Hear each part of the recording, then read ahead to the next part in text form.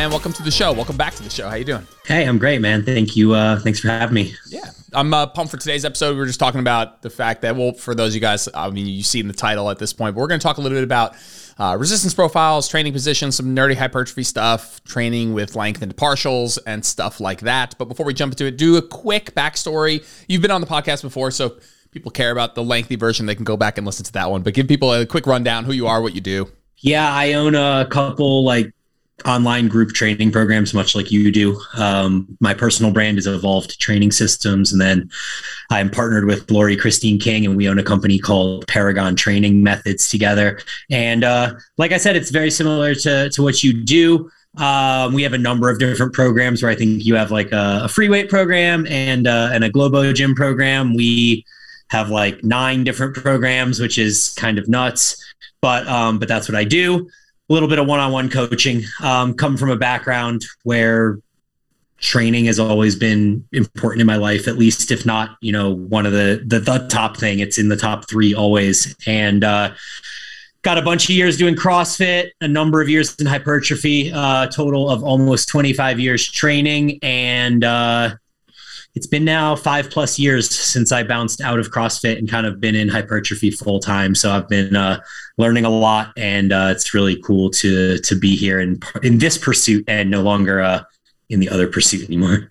And we're definitely gonna talk about fun training position like resistance profile stuff. But I think I was on your stories at some point. You were just, somebody had asked you in a Q&A that you feel better doing hypertrophy, that maybe your joints feel better. I wasn't sure the direct context of the question, but let's talk about that for a second. Just joint pain issues, especially coming from the CrossFit world over to the hypertrophy world. You could talk about whether or not I'm pulling this out of my ass or you do feel actually better. And if so, kind of maybe we'll just touch on maybe a little bit why. Yeah, I mean, I think it's kind of the common thing that most people realize when they come from a dynamic or ballistic style of training. I mean, even a powerlifting style where there's a performance element to it. We always talk about this, you and I in general, the industry, but the forgiving nature of hypertrophy training. And there's just so many ways to roam. And so even when I first started back into hypertrophy after my 8 or 9 year hiatus into CrossFit, I still had all these emotional ties to these big lifts, and it kind of was mitigating to me dumping a lot of the fatigue that I was feeling and a lot of the joint pain that I was experiencing. So in CrossFit, I had a bunch, man. I had basically knees that hurt all day, every day, getting out of the car, getting out of bed, anything. It took 30 minutes of dynamic warm-ups for me to do my Olympic lifting and squatting training each day. Beyond knees, I've been mostly okay. I've had my fair share of battering in my ankles and shoulders and things like that. And towards the end of CrossFit, I began to experience I think they're QL strains would be the best way to describe it. It's just a small strain in the low back, and it's not prohibitive to training. Maybe for a week or two, you can't go as heavy as you were on a hip hinge, but within 2 or 3 weeks, you're right back to where you were. No big deal. But I would experience those constantly in CrossFit.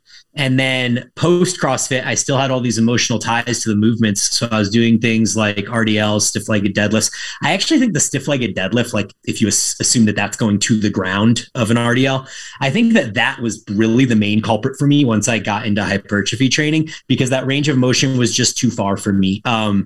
It wasn't putting me into flexion, but it was just making the low back the dominant mover in the bottom of the movement. So a couple of years ago, I switched stiff-legged deadlifts out and basically just went RDLs full time. And I don't think I've had more than one of those back strains in a couple of years now. And then to kind of wrap it up to your point, man, I'm 3 months away from being 40, and I actually have 0 pain on a daily basis, which is kind of nuts. I'm able to choose movements that align well with my body structure that help me meet my goals of achieving hypertrophy. All the N1 stuff that you and I talk about all the time. That stuff has been crucial for me. So yeah, I mean, there's certainly small little things that pop up at the end of mesocycles that are signs that, your deload is coming type thing. My elbow this, or, small little tweak in the knee there. but things that, resolve themselves in a week or less, and then you're right back to training. So I feel very fortunate to be training 25 years and be in such a good state. And I can't imagine that there'd be another type of training that I would want to do that would help me reach my goals of achieving, the physique I want, while also being so friendly to the body as it ages. Yeah, I was absolutely listening to your answer, but there were also a couple things that had come to mind. You could tell me if they ring true in a reasoning sense. I just feel like other resistance training pursuits, powerlifting, CrossFit, Olympic lifting, they have a competitive aspect, and that the competitive nature, the competition that you are doing has structure and standards. And so you're kind of shoving yourself into those standards, versus a hypertrophy approach is kind of the opposite. It's more of like, let's look at my structure and my active range of motion and moves that feel good for me and that fit my anthropometry. And so it's a little bit less of like square pegs and round holes, and a little bit more of like, what am I? What is the body? What is this person's individual, that I'm now layering on what might be best for them, instead of like, I have to squat, bench, deadlift, I have to clean and press, I have to jerk, I have to do, butterflies, I have to do, whatever other CrossFit things, burpees and stuff, whatever. And then I thought like a couple other things, like just like generally like better alignment. And I think that's something you were talked about. This is the thing that stuck in my head about the Q&A answer that you had given, was just like finding like the utilization of cables and the better ability to line up the joint with the force that you are trying to work against. And so I think that that's also huge, especially with cables. And then additionally with cables, I feel like generally cables are going to be a little bit more joint friendly in general, just across the board. Not a huge thing, but I think when you do combine a lot of those slower eccentrics, the use of cables being potentially just more joint friendly across the board, the fact that you can align things better with the joint you're trying to work, whether that's the proper amount of adduction for a chest press, or if you're trying to do a cross cable extension, really lining things up in a way that fits the elbow really well. And potentially you mentioned a really good one, was like operating under less central fatigue, likely at all times. And I just think that is, a lot of people are like, well, hypertrophy is just about aesthetics. And I think that if you dig a little bit deeper, you find that there are like some of these things where it's like, maybe this is like I'm not going to make some longevity hack comment, but it might be something that is feasible for a very long time when we look at joint pain. Yeah, I honestly think that like I can still be training like this into my 60s. I don't really see a reason that I can't be using like back supported squat machines and different cable upper body movements for the next 25, 30 years. So I think I've kind of found the holy grail. And then, like psychologically too, when I go into training sessions, it's a much different level of psychological excitement, which I think plays to my more type B personality a little bit. With the competitive drive of CrossFit or powerlifting or any of those other pursuits, every training session is like, man, fucking a battle. Like you got to go into that thing ready to just fight and die under the cause, right? So with hypertrophy, I put my headphones on and it just like puts me into this zone, and I like almost stay like zen and calm. And I even try to like stay unexcited going into sets. I listen to like slower music, keep my heart rate down, stay as sympathetic as long as possible, and or parasympathetic. I messed that up. But that it's really been great for me. So yeah, that's my feelings on it. Yeah, I agree with that. I think I listened to Dr. Mike once talking about like periodizing his music selection, where like early in the mesocycle, not pulling out all the stops and saving, listening to like podcasts in week 1 and 2, and then like low deep trance music in like weeks 3 and 4, and then weeks 5 and 6 he's like, I get into shit that puts me in like a dark place. And I'm like, it makes kind of sense to me. I mean, I catch myself rarely putting on like the kind of music that gets me hyped up until like it's something that I'm actually using to like help me get into the zone, Yep. No, for sure. I'm right with you on that. Cool. Let's jump into topics for today. We're going to talk about resistance profiles and training with length and partials and some techniques that set and rep schemes that we've been using. But before we do that, let's do like a quick just kind of breakdown of like what is a resistance profile, because I think it is something that gets commonly confused with anatomical position or training position. Mm-hmm. We talk, people are like, trains the length of position, overloads the length of position, works the short position, trains the short head. And I feel like these like long and short words get kind of a little bit convoluted, and you just kind of get confused over what those two things are. So, and we're going to reference resistance profile and training position. We're going to talk a little bit about what the difference is, what's more important, which do we care about. And so let's do a little quick, what is a resistance profile? What is an anatomical training position? Yeah, so resistance profile would just kind of be like where the muscle is weakest or strongest, or where the X, man, I always mix that up. Strength curve and Right, resistance strength curve, profile. sure. Strength curve is the one where the muscle is the weakest or strongest, and then resistance profile is that of the movement. So the example always is the pull around from which is a length. It trains at long muscle lengths. The pull around for the lat region, it trains it at long muscle length, but it's still overloaded for the most part in the short position. And that essentially just means, to clear for the listeners, short position being like the top of a row. So if you're thinking of like a cable row or the bottom of a pull down or something like that, that would be where the muscle gets shortest, so it's contracting, and then the movement itself is getting hardest there. So that's the strength curve. Then would be that the muscle is weak there, and the resistance profile would also be that it's short overloaded. So a movement like that would just be like short, right? It's kind of one way of looking at it. And then something like a pull around, going back to that example, would be like lengthened short, because it's training it at a long muscle length. You're going to the full length of that muscle. But when you're actually reaching the hardest point of that movement, the hardest point is going to be when the elbow is in by the side. So is that kind of where you wanted to go with that? Yeah, totally. I think in bringing up strength curve is obviously super important. Don't know why that's not in my note, but so like strength curve would be like where within a range of motion the muscle is stronger versus weaker. And I think generally speaking, it is not 100% accurate to say this, but I think generally speaking, a strength curve across most muscles is going to be stronger in more lengthened positions, weaker as that muscle gets more contracted, weaker in shorter positions. And yes, it is more complex than that, but I think if there's an average listener out there that's like, hey, as my muscle gets shorter, it gets weaker. As it gets a little bit more lengthened, it's probably stronger up there. That is a pretty decent takeaway, a beginning discussion to this. And then if we look at resistance profile, I always think of it like resistance profile talks about the exercise, training position talks about the muscle. So resistance profile is going to just talk about the exercise. Where in this exercise, where in the RDL, where in the pull-up is this going to be the hardest?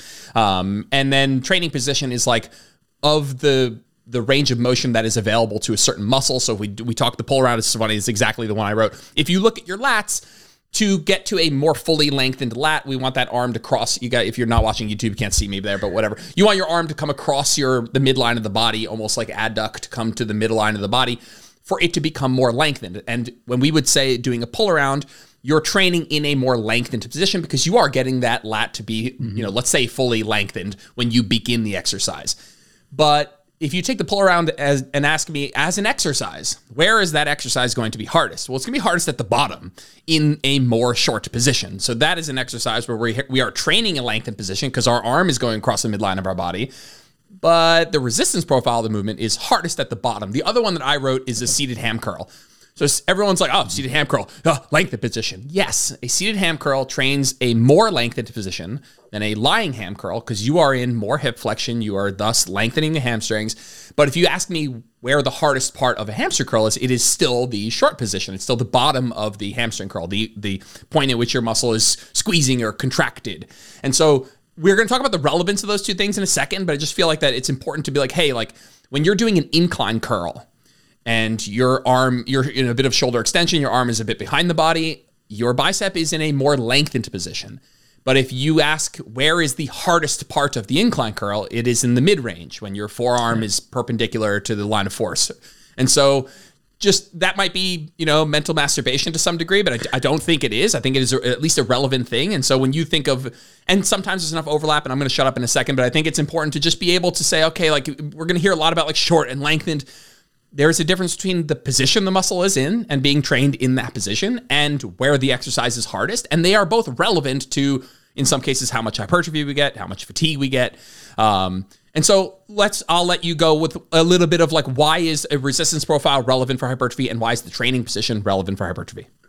Yeah. Where I wanted to go with this real quick was just that, some movements don't even have like that. This whole conversation is only relevant to movements that have like a short position, because there's many movements that don't even have a short position. Like you think RDL or you think squat or whatever, like any of those movements, they don't go short. They are only lengthened mid-range type overload movements. When you're standing up with your RDL or with your squat, there's no resistance there. So there's no short overload. So for the sake of like this conversation and using partials and reverse drop sets and like all these things that we're going to get into, it's almost like we're only talking about movements that have a short overload resistance profile where either the muscle gets weaker there or the movement itself is just overloaded there. Yeah, totally agree. That is a good point where there are some movements that, like you said, will drop off to zero more or less in that short position, like when you're standing up in a squat or standing up at the top of an RDL and the joints are stacked. So, yep, absolutely, totally makes sense. And when we get to fixing the issue of things that are really hard to work in the lengthened position, we'll obviously talk about like which exercises would be good for that. Yeah. So why is it relevant for hypertrophy? I think it's mostly relevant because for years, people have grown off almost only lengthened overload movements. I mean, if you go back before the invention of machines and stuff, like you're doing a free weight, everything, you're only training lengthened overload movements, and people were getting super jacked in that time.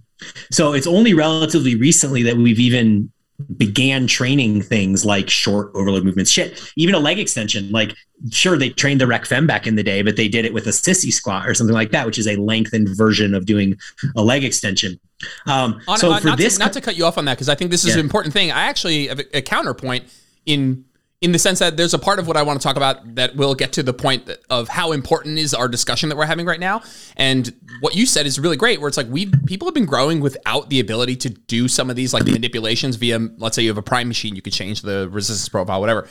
But people have been training for decades and, more than that with short overload only for let's say back training. And so like people have been growing their backs with only short overload movement. So like I think of it as like pec exercises. People have been growing great pecs with only lengthened overload movements. But when we talk about free weights, which we'll talk about later, that like if you do a dumbbell press or even a dumbbell fly or a push-up or the stuff that everybody grew pecs on for the first 50 years of like proper resistance training, like, it was only lengthened overload. And then, we look at something like back where people just did rows and pull-ups and got super mega fucking jacked backs only doing their, and they might have, what's interesting is now that this is words coming out of my mouth, maybe they were doing some of the stuff that we're talking about right now, where they were working into the deeper parts of fatigue and getting into that length of position. But yes, I was just going to suggest that. That's really astute observation. And as I was going through my little monologue there, I didn't even think about the fact that that still, even though it was all free weights, though the back was still going to be short overloaded, but pretty much every other muscle group that you're working for the most part is like a mid-range lengthened overload type thing. I don't even think like how you would work triceps in a short overload with free weights, but biceps probably could. But anyways, so the reason I think it's relevant is because now we're 50, 60 years later, we have all of this new knowledge. And what we realize is that the movement really that fails short is able to have so much more of the range of motion that could potentially be effective. So like you can even think of this, listener, as like any row or pull down movement that you've ever done.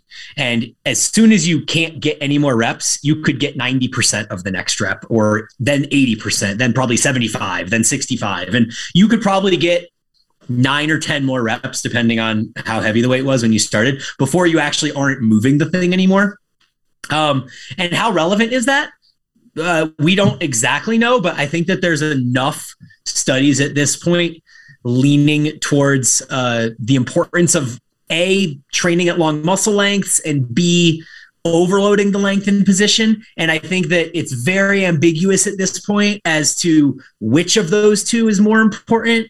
But I have a hypothesis that it's probably overloading the lengthened position, i.e. making it hardest where the muscle is strongest.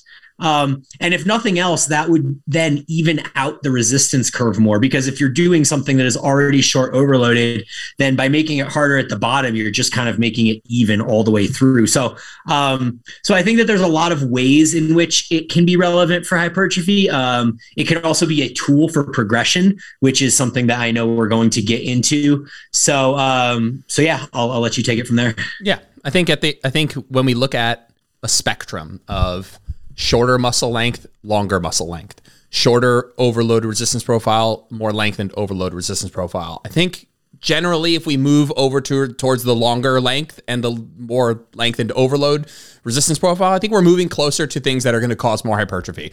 I don't know where exactly that line in the sand ends of it being too extreme. Do we need the most extreme training position and the most extreme resistance profile? Is that the most hypertrophy? But I think in general, if we're looking at it on a spectrum and we draw an arrow, we're probably going from like short overload and short position, and we're drawing that arrow of like more hypertrophy over to more lengthened position, more lengthened resistance profile. Again, I'm not necessarily sure where that line in the sand is in the sense of like how biased do we need it to be. And it's funny because I've been waiting for Kaz to talk about this a little bit, and I don't know if he talked about it somewhere. I think it was on the first Revive Stronger podcast with Mike when they were talking about the hack, and I think he said that he would probably hypothesize, and it'd be fun for us to shoot the shit on this because I've been thinking about that exact same question, is which of these, and not to take this too far for the listener, but like which of these is more important? Is it more important for me to train?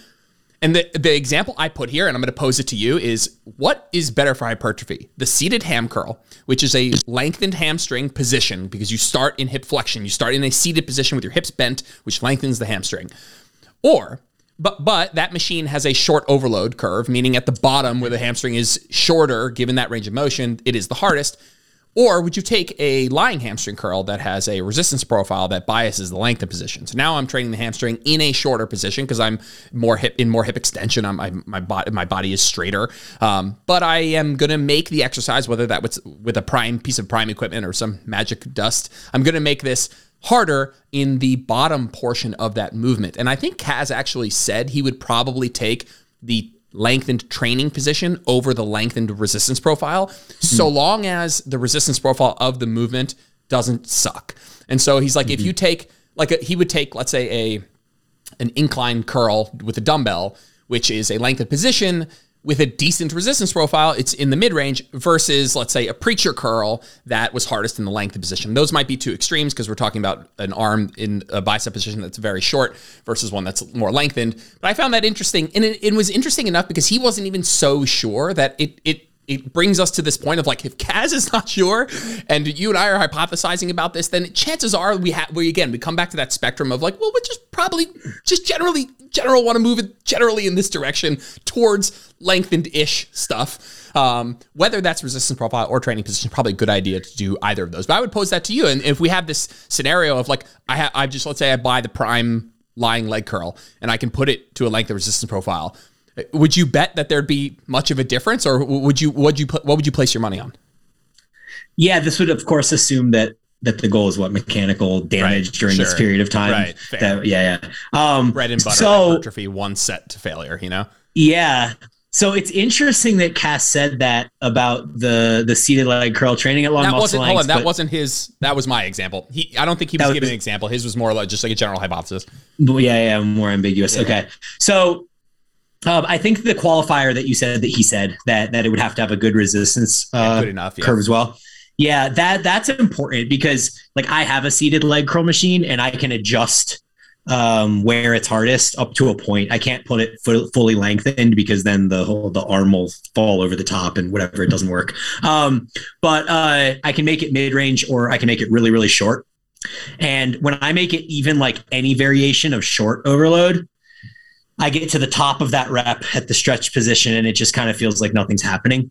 So that's probably a problem with my machine that it's just, it's a home built model. It drops off a ton, you're saying, at the top?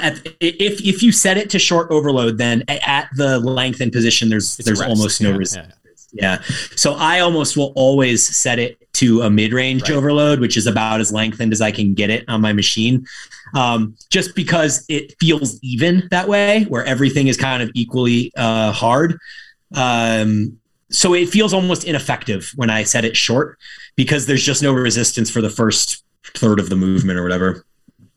So to answer the question, man, like my hypothesis on this question is actually the opposite of what you said, Cass was theorizing. And I really think that it's making that lengthened position the hardest because the muscle's already weak in the short position. So like, to me, the idea of evening out that resistance curve and actually challenging the muscle equally at the point where the muscle is the strongest makes the most sense. So especially when you call a phase of training mechanical damage, and we know that more damage comes from, working through that lengthened position with heavy loads, like it just kind of intuitively makes sense to me that would be more important. Yeah. And I also think that it comes down to maybe the difference in training position. If we're talking about a lying hamstring curl that has you in 70 degrees of hip flexion or hip, whatever, however you would look at those degrees, and the seated ham curl is 30 more degrees of hip flexion, and the resistance profile is much bigger delta between the two, then I might take wherever the bigger delta is. And I think of the lat pull around and the pull down. And I think of, would I want a bilateral iliac N1 pull down with a lengthened resistance profile, or would I just want to do pull arounds where I can get that lat more lengthened? And what's cool is we don't have to do either or, we can do both. And the thing is we can integrate a way of making the best of both worlds, which I think is what I'd love to talk about today, which is like, I guess we can transition to that. And so let's say we have, I'm going to just paint a small picture here. I should have thought this out a little bit more. But when we talk about, just like, I want people to understand that, like, when we talked about the strength curve, and so the strength curve means that just in general, as the muscle gets shorter, it's going to get weaker. And so for a lot of exercises where, let's say you're working with cables, where that exercise doesn't change the resistance throughout the movement, whatever was 15 pounds at the top of the movement, it's 15 pounds at the bottom of the movement. A lot of those movements are going to be short overload. And so they're going to be hardest where you are weakest, because the weight doesn't really change. And I'm not changing my torso position to affect the resistance profile like you could in something like a press around or something like that. And so, which again, you could do, how can we make some exercises, like, let's just use the iliac pull down. So everyone who's listened to anybody, Brian's Instagram or mine at some point, or anybody on N1, you've seen the iliac pull down, chest supported, arms almost overhead. That exercise is a wonderful exercise, trains the iliac lats, fantastic, but it is categorically hardest at the bottom, because it's just going to be 110 pounds at the top and 110 pounds at the bottom. And where am I going to be weaker at handling 110 pounds? At the bottom. And so we have this issue of like, wow, what a great exercise. But, we just got finished, word vomiting for 20 minutes about how lengthened position or lengthened overload is probably better for hypertrophy. And this does neither, because if we want to get the lat more lengthened, we would not be able to do it bilaterally. We would have to grab one handle and, get our arm more in that midline across the body. And if we wanted to change the resistance profile, we can't really do this with typical equipment. And so what might be something that we could do, some things that we could do to say, hey, we're going to take this exercise. It's hardest in the short. It's good exercise, but we really kind of maybe want a little bit more work in the lengthened. How could we go about making that happen? Yeah, this gets into our conversation. So I think when you look at kind of the different things that you can do to emphasize that lengthened position, there are some that are just going to be like much more dramatic and profound of an effect than others. And so as I kind of go through the design of my mesocycles, where I follow this idea of progressing the stimulus, which seems so silly, because I actually heard a podcast with Brian Miner the other day where he was like, you totally don't need to progress the stimulus every day. And I was like, oh, come on, man.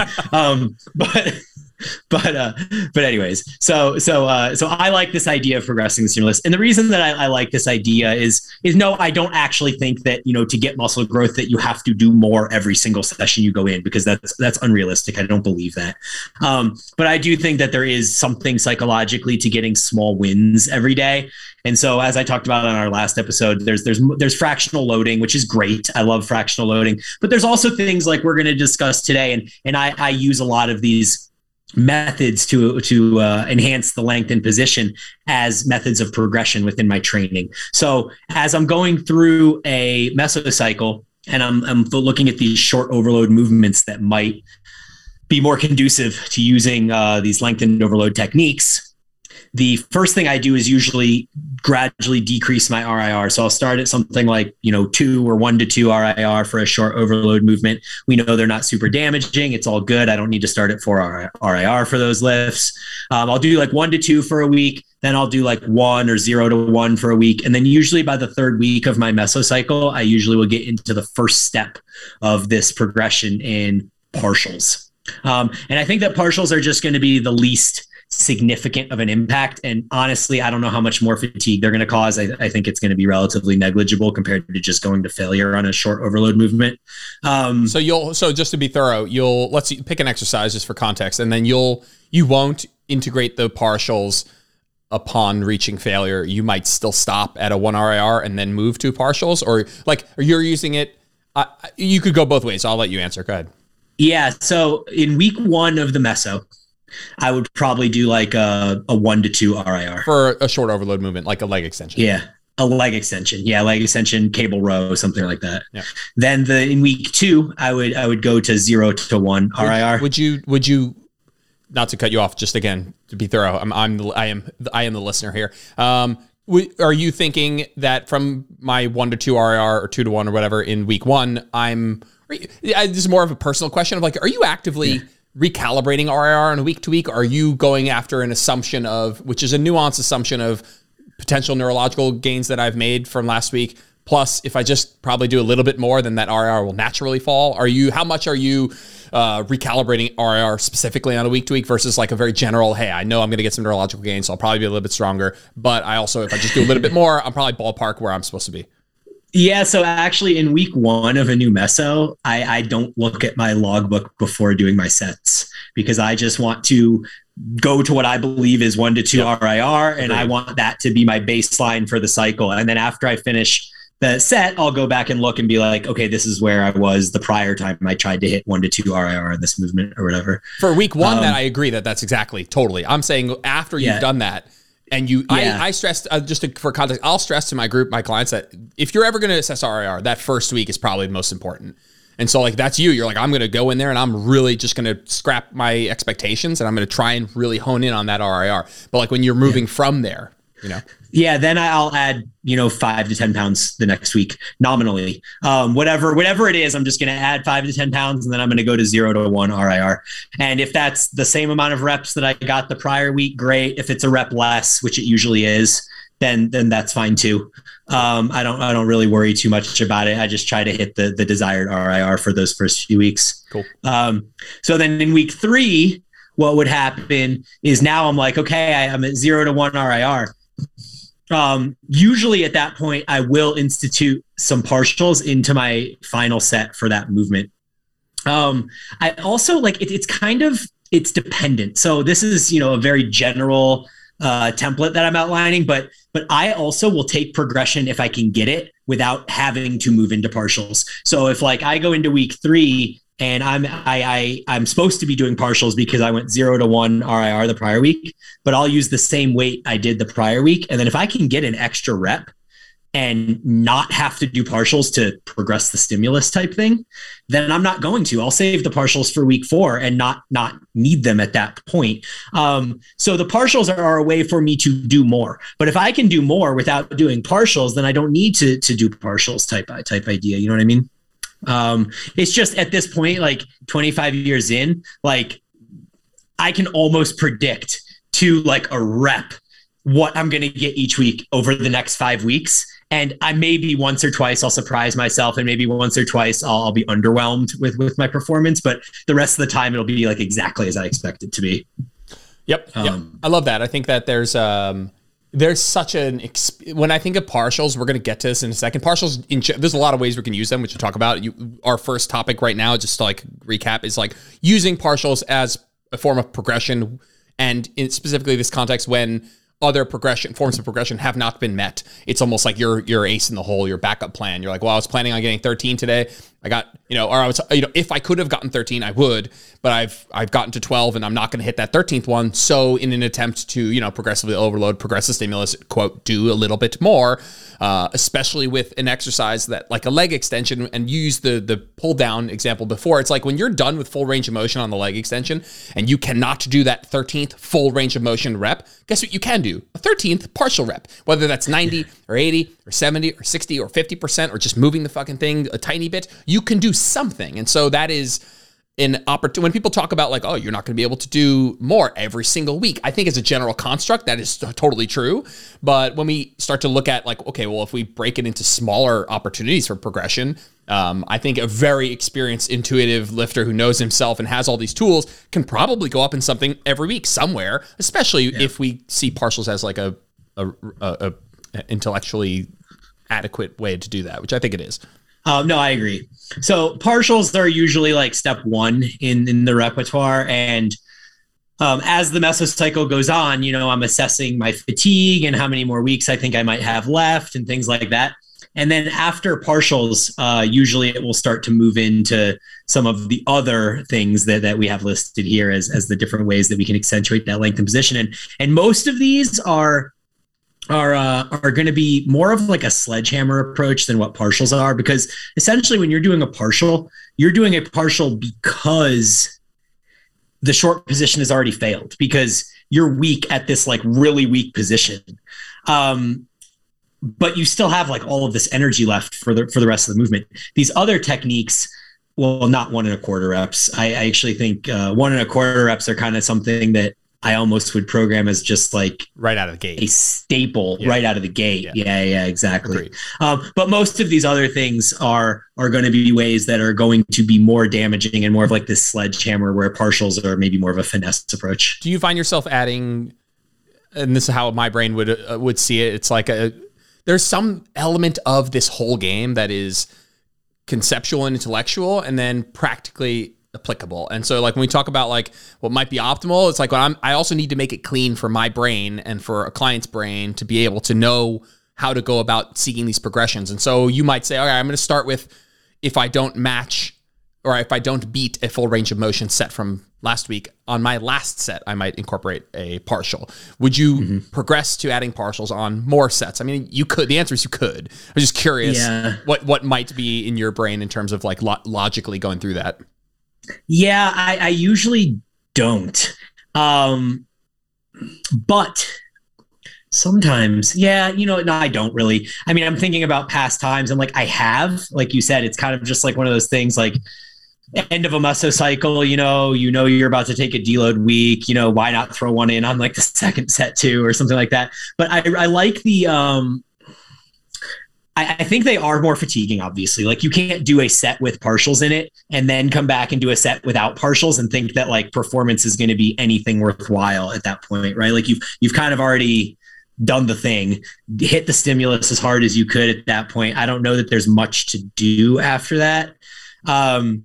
So I think it's something that you and I both know intuitively that I'm going to try and put into words of like, if it's a muscle group that is also getting hit in more lengthened positions. So if you have this leg extension example, you're going to add some partials as a way to progress this stimulus, because for a number of reasons, some of which are just like logistically, it's a nice challenge to try and do a little bit more each time, but it's probably not as important for you to be like, I really need to hammer these lengthened partials in my leg extension, because you have a ton of other lengthened quad movements. And when I think of my back training right now, my back training is all short position work, and so I catch myself, and maybe it's there's an individual difference genetically how we recover. So I'm sure people get plenty freaking sore with their back training. And not that soreness is a be-all, end-all, but it is one of the proxies we have for work that you've done and hypertrophy that has occurred. But I catch myself not getting sore, good crazy pumps, disruption, all some of these proxies that we have for growth, unless I do some of these intensity technique, partial lengthen stuff. And I just catch myself like, if it's something where I'm doing 3 to 5 back exercises in my program, let's say back is a huge muscle, but we're just many muscles. I catch myself seeing like, there's no lengthened overload work here at all. I don't have a hammer strength row machine where I can do a lengthened overload resistance profile. I don't have a prime piece of equipment.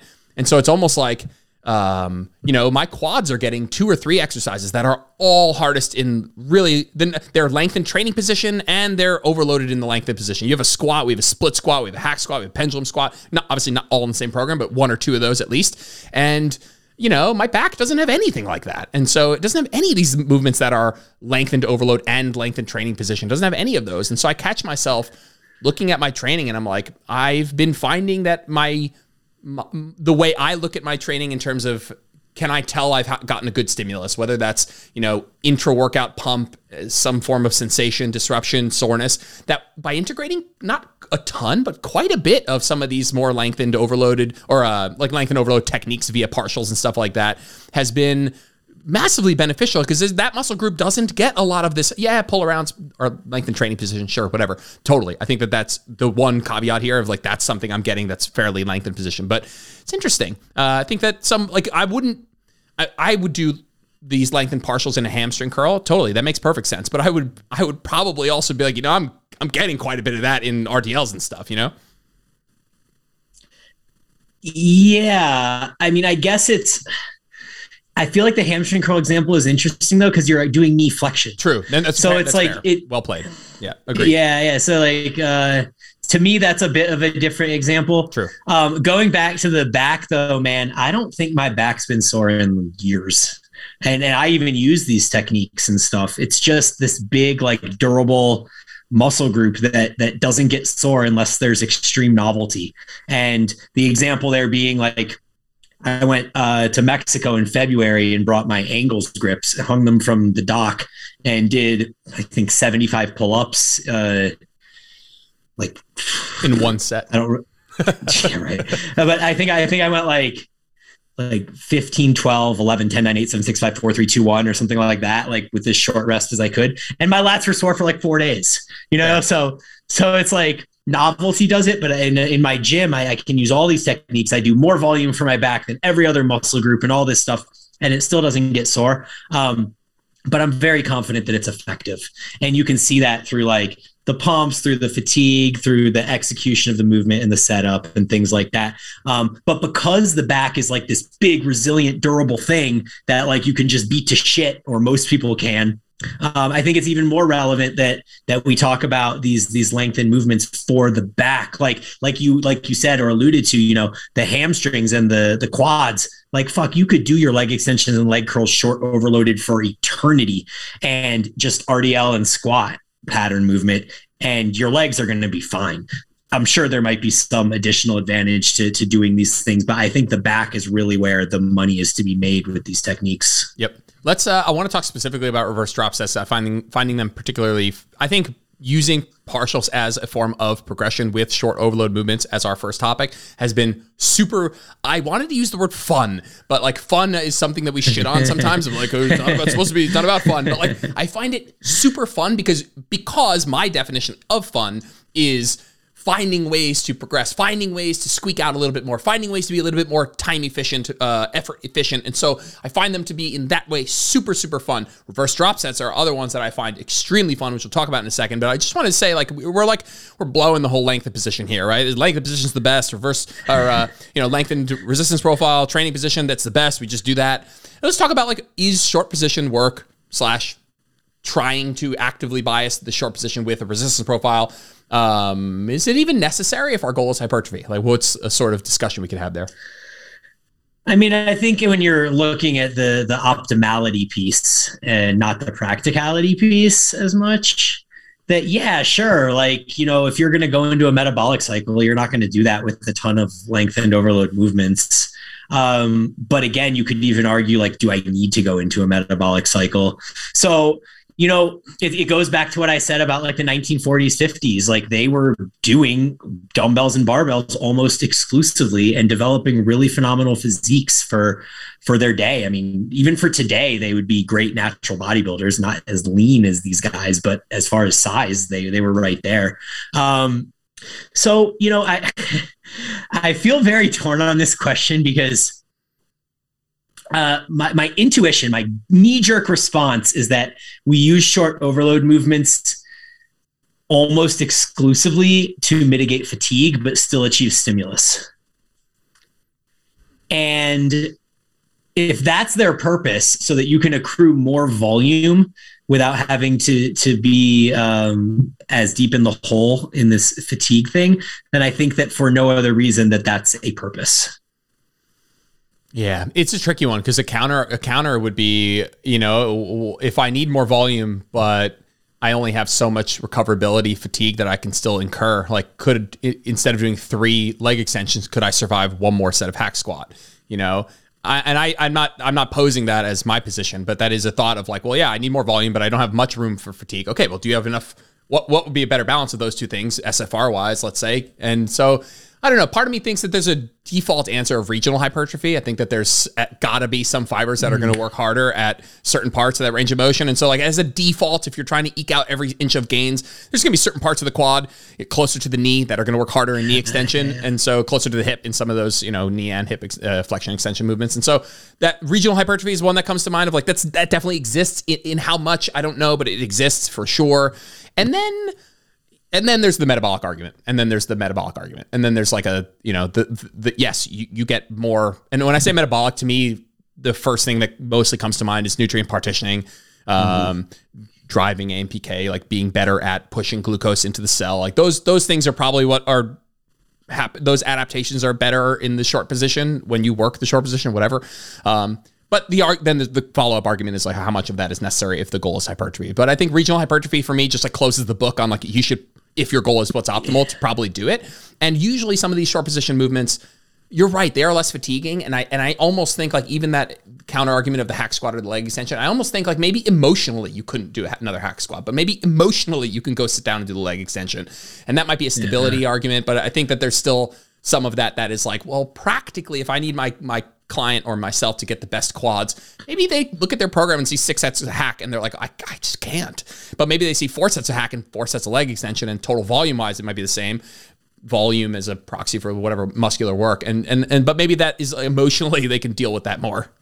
Yeah, no, the regional hypertrophy is a really good point. I can't like pick it out of the back of my brain right now, but I feel like they actually did some sort of study on that knee extension example you referenced, where it was like, it did show that the part by the knee grew more at the short position and that the part closer to the hip grew more at the lengthened position. I wish I could remember where I read that, but that is also what I'm referencing, but I also will not be able to pull the direct reference out of it.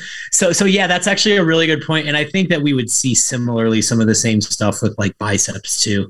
Like imagine if you're only doing like face away curls as like the only bicep movement that you're doing. So no, I agree. I mean, when you program a hypertrophy or like a mechanical damage cycle, like what percentage of your sets or whatever are lengthened versus short? Are lengthened position or lengthened resistance profile? Have something involved that's lengthened. That have an eye towards lengthened, 75% or more probably. Yeah. And I might even, I would say similarly. I might even just have that be for hypertrophy. The more I'm not like, there's that argument of like where just bread and butter mechanical tension phase, like not trying to get mega fucking sore and drive damage and mechanical damage phase, and not trying to get metabolic, maybe like bread and butter hypertrophy. Maybe I want to be in that 75-25. And I just think if you just, usually as a knee jerk, somebody asks me in a Q&A, I'll say a 2-to-1, 2-to-1 is just like, is a way of just saying, hey, probably more lengthened work, because I'm not actually like counting sets at this point. It's a bit intuitive of like, I'm probably going to have more lengthened work if I'm just like lying ham curl, leg extension, hip extension, adductor. Well, that's probably not even. And then everything else is lengthened. Yeah. And so more than short position. Yeah. Yeah. No, let's talk about reverse drop sets. Everyone's heard of / done a drop set. Drop set is essentially where you do a set close to failure, full range of motion, and then at a given RIR or whatever your coach says, you lower the weight as an opportunity to push further into fatigue, and you could do more reps essentially. So walk us through. I'm not sure if you've been like you said, that we talked a little bit off air that like maybe you didn't invent this, but you introduced it to me, and that's where I'm going to give the credit. And so I'd love to hear your discussion of reverse drop sets, kind of just what it is, and then we'll get into some specifics in terms of like give an example, and we'll kind of walk through them as a cycle. Yeah, for sure. I definitely cannot take credit for this. But I was telling you, like, off air that I've received a few DMs from people that are like up in arms and angry that I'm Bulgaria. Like, promoting this. My uncle in Bulgaria has been doing this for millennia. You think you're the first one to do lengthened partials on a short overload movement? Yeah. All right. Yeah. Guy has no picture on his profile, no posts.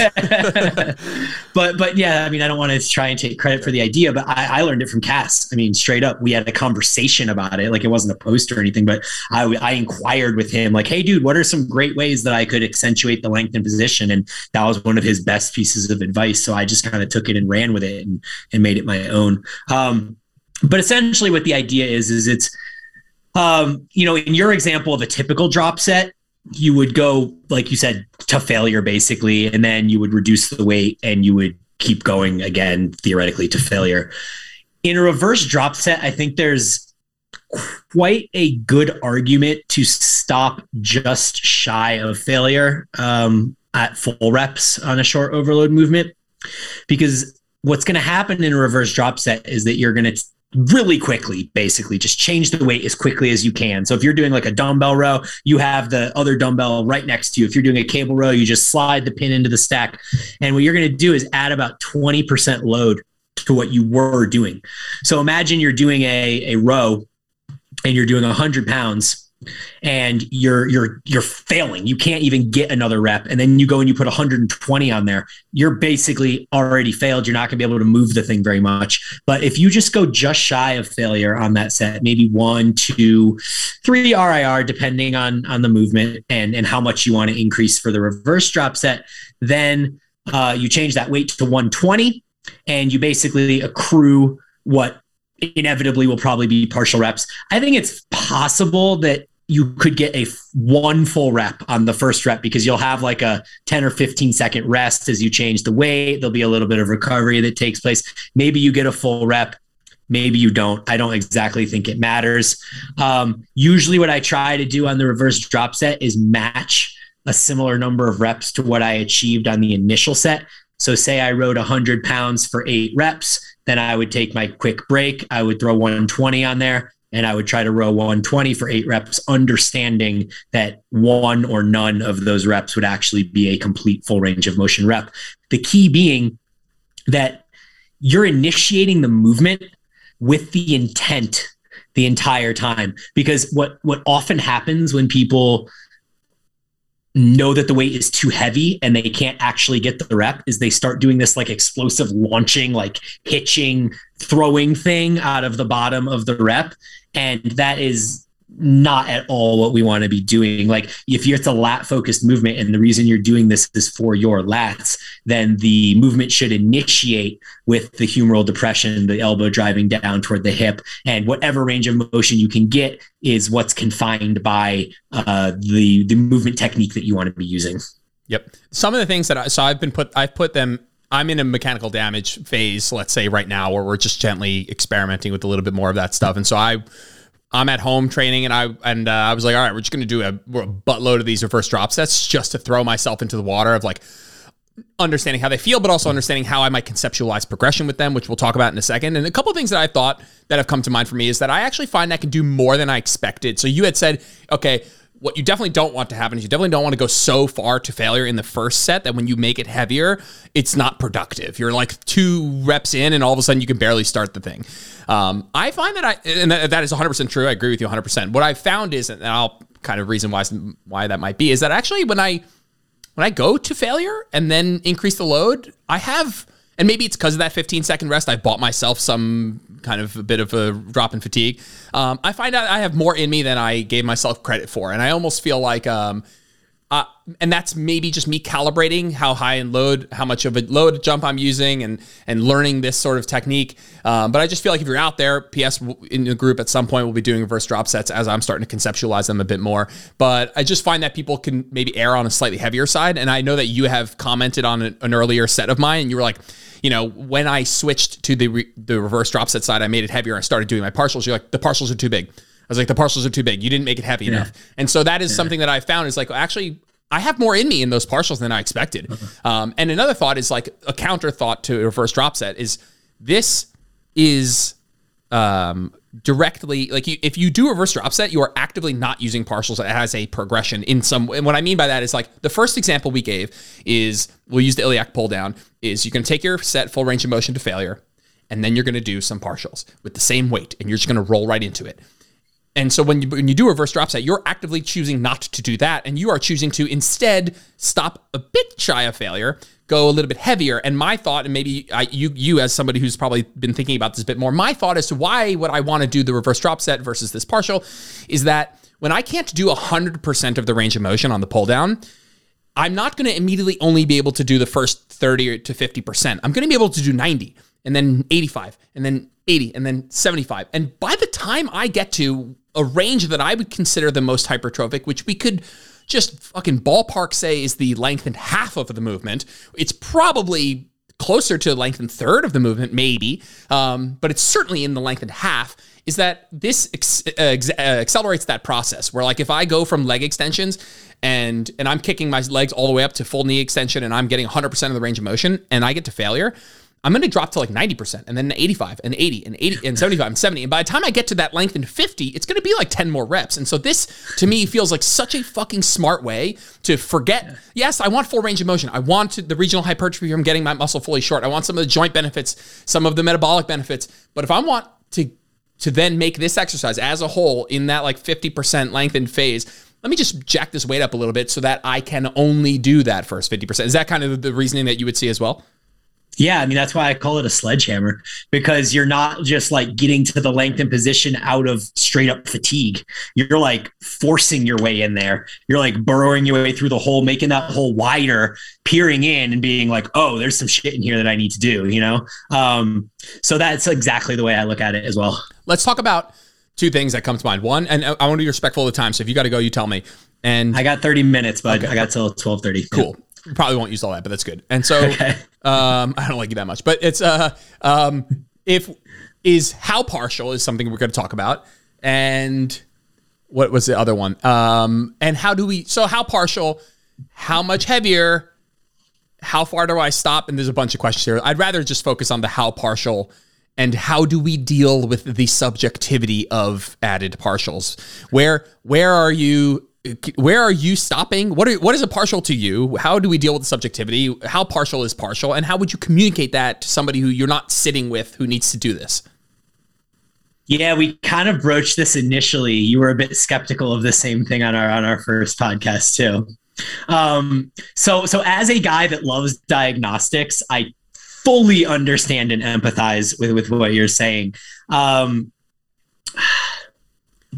I start? I'm going to just set the stage. Yeah, whatever we say here, I think, is a heuristic and an attempt to bring some structure and applicability to this. So when I was trying to work through this, because I know that intuitively I look at my program and I think very much so of like just progress somewhere.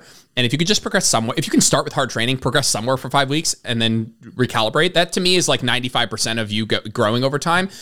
And so if I can just get people to get pretty close, and if I am going to tell you how partial I want your partials to be, it's almost for no other reason than I'm trying to make this digestible. And so whatever you're going to say and whatever I might say about the partials is mostly your decision as a coach to make this easier, because you could do 50%, 40%, 30%, 15, 10. And we could spend all day talking about which one of those we might want to use. But at the end of the day, the one that you might pick for you and the one that you might pick for your group is probably has a slightly more of an emphasis on what's going to get the person to actually get this right, close enough to the bullseye that doesn't feel complicated. So I think most of what we're about to say is mostly a heuristic, a way that we want people to think about this, as opposed to like, this is partial. Once you do 22%, you got to cut it off. It's like, well, we might say that as a way to help you make this subjective thing a bit more objective, but it's mostly us doing that. Then physiologically, there's a cutoff point. Mm-hmm. Yeah, it's definitely ambiguous, and it's kind of the exact same question argument about like partial reps and being able to just, how do you know that 3 partials this week was any better than 3 partials last week? Or do you just do a 4th partial because that's more than the 3 you did last week type thing? And that's kind of the simplicity of the way that I look at these two. I will say though, that I do look at the range of motion that I achieve on the first one and the last one.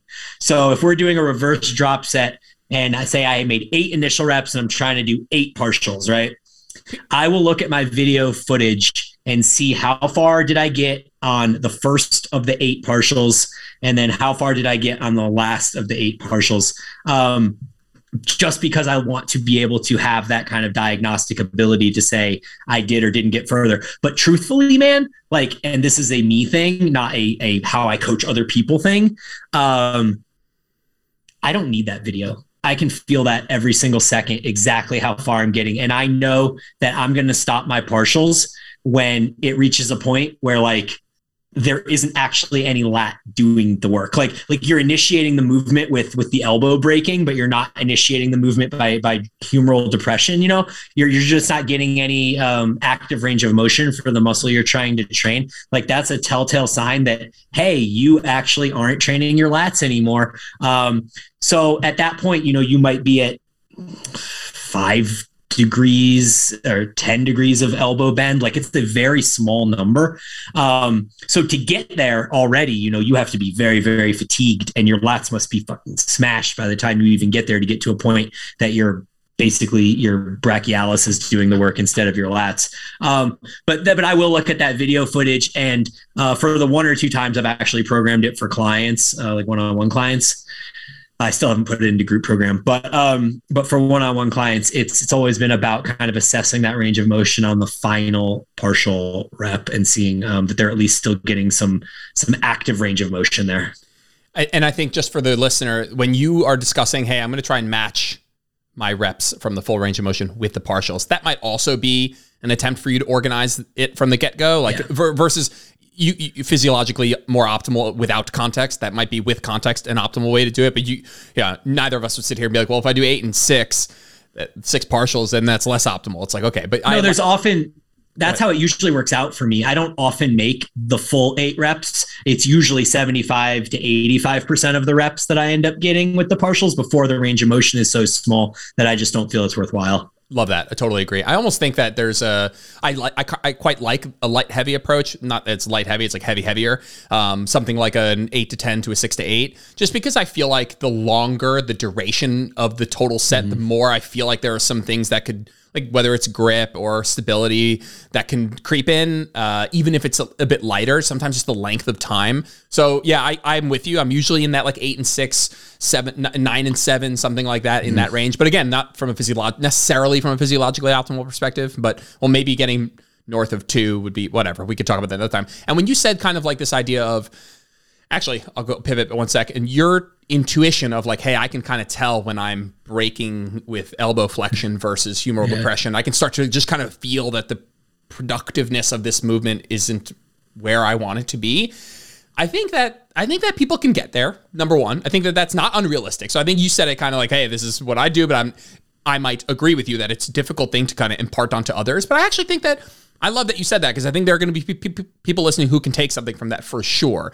I also think that if you were to not be in that position, and like you said, I'm not sure if 4 partials, you know, if I did a partial at 50%, 30%, 20, and 10, is that more than 3 partials at 50, 45, and 40, you know, like, and so like at the end of the day, number of reps, number of partials doesn't tell me exactly how much work, but I would lean heavily on that if I'm the average listener. I wouldn't lean heavily on that. If your 3 partials turns into 7 partials, I'd bet 7 was more work than 3. And so I agree with you that it's always about layering the objective with the subjective. It's layering the 3 to 4 is good. 4 to 5 is probably good. 5 to 6 is probably good. Can I layer that objective nature of the numbers going up with subjectively, internally, starting to become a bit more of an experienced lifter, being inside, you know, people talk about stay in the lats, you know, starting to feel like what that feels like to be in the muscle, and to, you know, true mind muscle connection isn't just a burn or, you know, like I feel it here. It's like just being in the muscle and almost like with your brain bringing the origin and insertion closer. We get to this like weird thing where you're like really thinking about it super deep like that. But I actually think what you said is not too far off. I think people can start to put together like, when is this starting to be productive? I actually get to a point where my lats, it's funny, it's exactly the point that happens to me, where I'll be getting this unreal lat sensation, and then out of nowhere, my forearm flexors are on fire because my lats are like, we're done, dude. And I'm like, yeah, we're still going, but not really doing anything at the lats. And so I love that. But I do think if you're out there and you're going from 3 to 4 partials, then 4 to 5 partials, 5 to 6 partials, you're probably on the right track too. Yeah, totally. As far as progression, like fitting it into a mesocycle or whatever, I haven't fully worked that out. I mean, I'm sure it would be similar to the partials, but because I use reverse drop sets as like a progression after partials, it's like, man, by the time I get to the reverse drop set, I'm maybe like a week away from needing a deload. So I've only had one opportunity to actually do reverse drop sets and then come back the next week and try to do the same movement as a reverse drop set again. And then I was like, all right, I need a deload. You would take it from straight set to add partials to reverse drop set, or you would go to one of those two?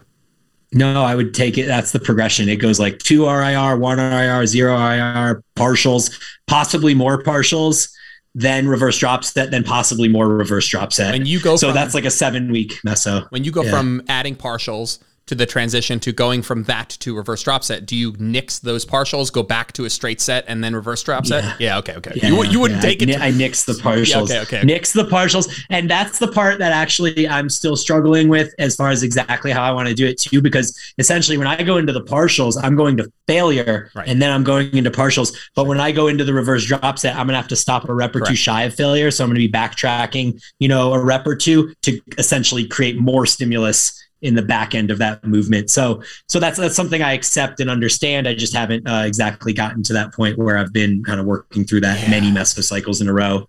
Yep. Yeah. You're not thinking, how can I progress a reverse drop set for 5 weeks? Right. Like it's kind of like the hammer to me. It's like, hey, dude, you're now far into your meso. So whether it's the reverse drop set causing the fatigue or it's just accumulated fatigue over the course of the meso, like you're here now, Yeah. There's an interesting thought when it comes to group programming, because I think efficiency is an umbrella that I think I weigh higher than physiological optimality is. And so when I think of a reverse drop set, I think of a hammer. I think of a fucking destruction. It's destruction. It's awesome. And and that has, two sides to the coin. It is unbelievably stimulative and concomitantly unbelievably fatiguing. And so, there's part of me that thinks like, could this work in a lower volume setting where you have someone who is a time constraint or prefers to train hard and less volume, or maybe even in a circumstance where you're putting more of the limited time that you have towards other exercises, and maybe you only have one lat exercise and one upper back exercise, and you're like, well, I really want to get a robust stimulus with these, even if it's not my I'm not pushing it as hard as possible. This isn't a back specific mesocycle.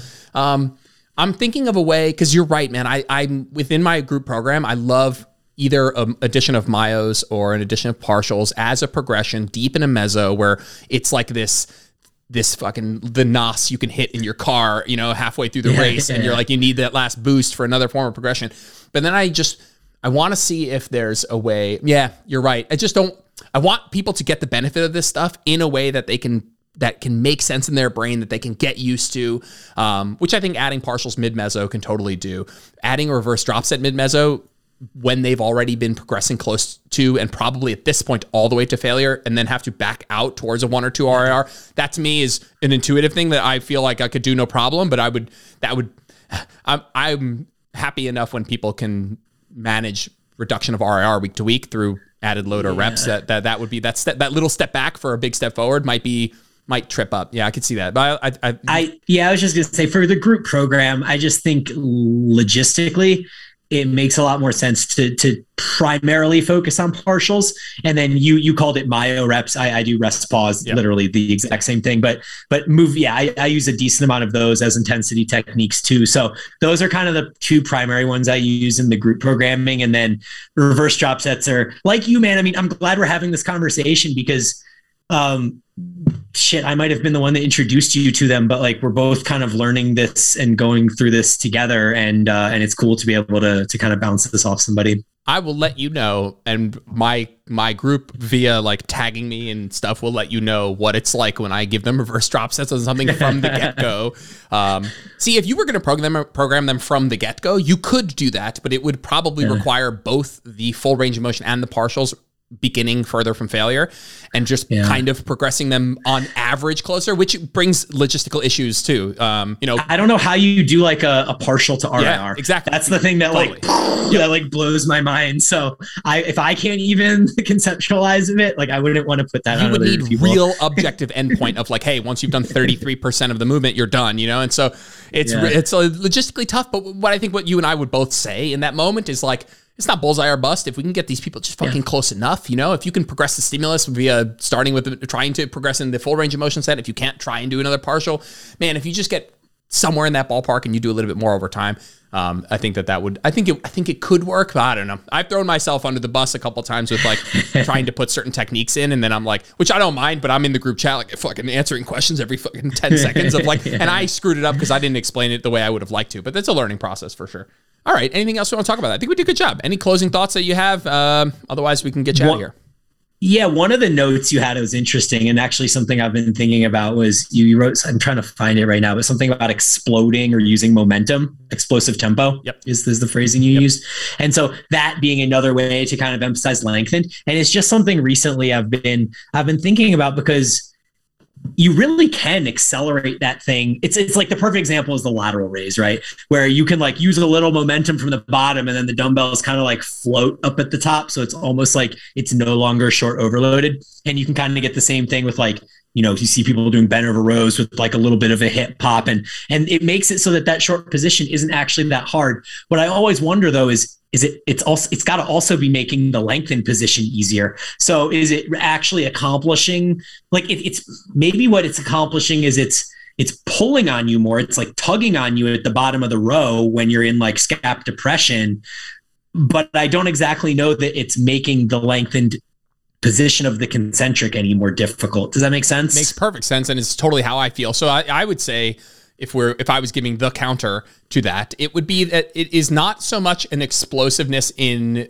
like phenotype, like it actually looks explosive. It's an explosive intent as far as an attempt to put the pedal to the metal initially, like without the introduction of body English, to pull with as much concentric intent from the absolute get-go, without a destruction of technique and an introduction of other muscle groups and stuff. However, I don't know how far away that is from what like you should probably be doing 90% of the time anyway. You know? Yeah. And so I'm not a big one with the only time I will use an explosive intent is maybe with like walking lunges as just like an opportunity to accentuate this like forward propulsion that you get with walking lunges. But I just like when I think of like deep in a set, 3, 2, 1 RIR, like I'm fucking pulling this thing as hard. Like, the leg extension example, or when we talk about like taking the calves out of the ham curl, we don't want to slow on the gas pedal. We don't want to rush out of the bottom. All right. Yeah. Okay. That's a totally different argument though, of like what we're trying to do with intent in terms of like acceleration through the movement. Yeah. And then the last piece of, I think, what could potentially end up in my progression after reverse drop sets, because I don't think it will be explosive intent movement like that, would probably just be doing partials, but heavier without the pre-work first, right? So it would be like, for right now, I'm doing my hip extensions with 75 pounds, but man, the top like 15% of that movement, 20% or whatever, when the torso crosses the plane of the earth, that's just really, really, really hard. Like it's mitigating to the point that it feels like the bottom of the movement is easy, just like it is with a lot of these other movements we've talked about. And that it's just unacceptably hard toward the top, which is great if like you're trying to overload your glutes short. But if I'm trying to use the hip extension to overload my hamstrings long, then I think that for me is in my mind potentially a next progression, because I just did partials this week. So then next week might be a reverse drop set for my hip extension, and then maybe it's just go to the weight that I was doing for the reverse drop set partials and just do a full set like that. And maybe I only get 1 or 2 full reps, and then it's a whole bunch of like little partials until I can barely even lift my torso out of the bottom. Would you add that or completely swap for all the sets? Would you be like, hey, my last set, I'm going to do that? Or would it just be my last set? Yeah, actually, no, that's a good question. Maybe that's a progression too. Like maybe if I'm still surviving and walking after doing it for my like second set, then maybe the next week it's like I do it for my first and my second set or something like that. I don't exactly know, but I haven't gotten there yet. But that was, at least for that one specific movement, that was something on my mind, because I am doing it for hamstrings mostly, but I tend to feel it more in my glutes because of that top position. Yep. I have an amendment to my hip extension video, which happens every mesocycle. I'm like, I would love to redo this form video fucking every single mesocycle. This time around, I'm like, we're doing hip extension. So my gym program is doing it with the machine. Home people are setting it up at home, and kudos to those people because some of them have fucking nailed it, and they've done such a good job. And sometimes, I'm like, hey, move the cable down one click, or move your Smith or your bar in the J hooks, move it down one notch, and then move the plate down, move your feet back 2 inches. We're just like recalibrating. So kudos to all of them. They've really, I've been impressed. I thought it was going to backfire, but I've done it on a couple of mesocycles. It's worked. My point is, there's a couple of amendments I want to do, and I have 2 gym memberships, but like, I just literally I think I'm just going to buy the one that you have, and I just would rather buy it, get it delivered to my garage to film the form video. Like, whether obviously I will use it, but I just laugh because Jenna's like, well, yeah, you're going to come with me to the gym this morning. She goes and she uses the hack at one of the gyms nearby, and she's like, you could film the hip extension video. I was like, nah, maybe I'll just buy one and then have it come, so I don't have to leave the house. I can take the nice form video at home. But yours looks awesome. It's a great machine. I mean, I would say it's one level down from the Atlantis one, and $500 cheaper. So that's Atlantis is like $1,000. Yeah. Oh, geez. Well, for the small one. So they have 2 versions of it. The one that Cass has is like the big, like commercial gym one. Yeah. And then they have like the more home compact version, and that one's $1,000. Let's see. Let's check this out real quick. The Atlantis. What would be your next piece of gym equipment that you've thought about? I can't, dude. I have no more room. My wife will literally kick me out of the house. And does your kid really need a bedroom? Like, I'm kidding. Right, exactly. No, what's funny is we have this massive basement, like right outside my gym. It's huge. It's got like a huge bedroom, a huge basement, a bathroom. The full thing's done. And I'm just like, let me just build out, 15 by 15. Let me just take like the back of the basement, and maybe when the kids are older, but we all have visions of like, putting in a pool table and a ping pong table and an entertainment center and like all this stuff. So I don't know how well gym fits in there too. Yeah. But I see. To answer, go ahead. No, just to say, to answer your question, the converging chest machine would be ups on my list right now, because that's the only thing. Man, I don't really even care. Like, I would obviously love a Prime one, but I don't think that's realistic. So there's a guy, John Noel on Instagram. He has a converging one from, I want to say Body Solid, but it's only like $300, super cheap. And I would totally get that if there was space. There's just no space. I'm going to share my screen for you guys. Not going to be able to see if you're not on YouTube here, but I mean, we're not going to talk about anything important for the rest of the podcast. But this one, this guy's using right here. Can you see it? Yep. This grip he's using is atrocious, but the fact that it has this neutral grip, I have used this machine and it is just so unbelievable. And the annoying part is if you just Google image it and you find all the images, like this guy here is at Lifetime, he's using it. Like none of these people are actually using, none of these people are using the neutral grip handles, but they are so freaking good. The leveraging is so good. The grip is so good. It doesn't have maybe a ton of bells and whistles, but this Nautilus one is one that almost is worth a trip to the gym for me. It's fantastic. Yeah. Check out the Body Solid one. I think it's Body Solid, is lying down, and it has like, I think it has neutral grip handles. I can't be 100% sure on that though. This one? Yeah. The lying down one on the left. No, the lying down one on the left body. This one's great. Yeah. No, left over here. Left. This is my left. This one? It's that one. That's the one that he has, I believe. Yeah. This is a nice piece. John has. Yeah, this is a nice piece too. It is $1,200. No, that's not the one. Then it looks just like that, but it's definitely not that one. But anyway, it looks like that. It's just simpler, and I think it was like $300. But anyways, that would be for sure the next one. Like I had to get rid of my massive shelving unit just to fit my hip extension in there, and so now I have no shelving, which means I have no storage. Do you find that the square footage of that hip extension is large? No, it's not huge. I can give you exact measurements or whatever if you're interested, but maybe just a picture of like zoomed out in the room. I always look at it and I'm like, I can't scale how big this actually is.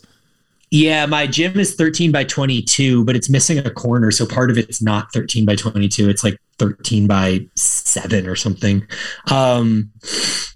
Yeah, I mean, my space isn't huge. I just played a lot of Tetris and put like a lot of thought into organization, Yeah.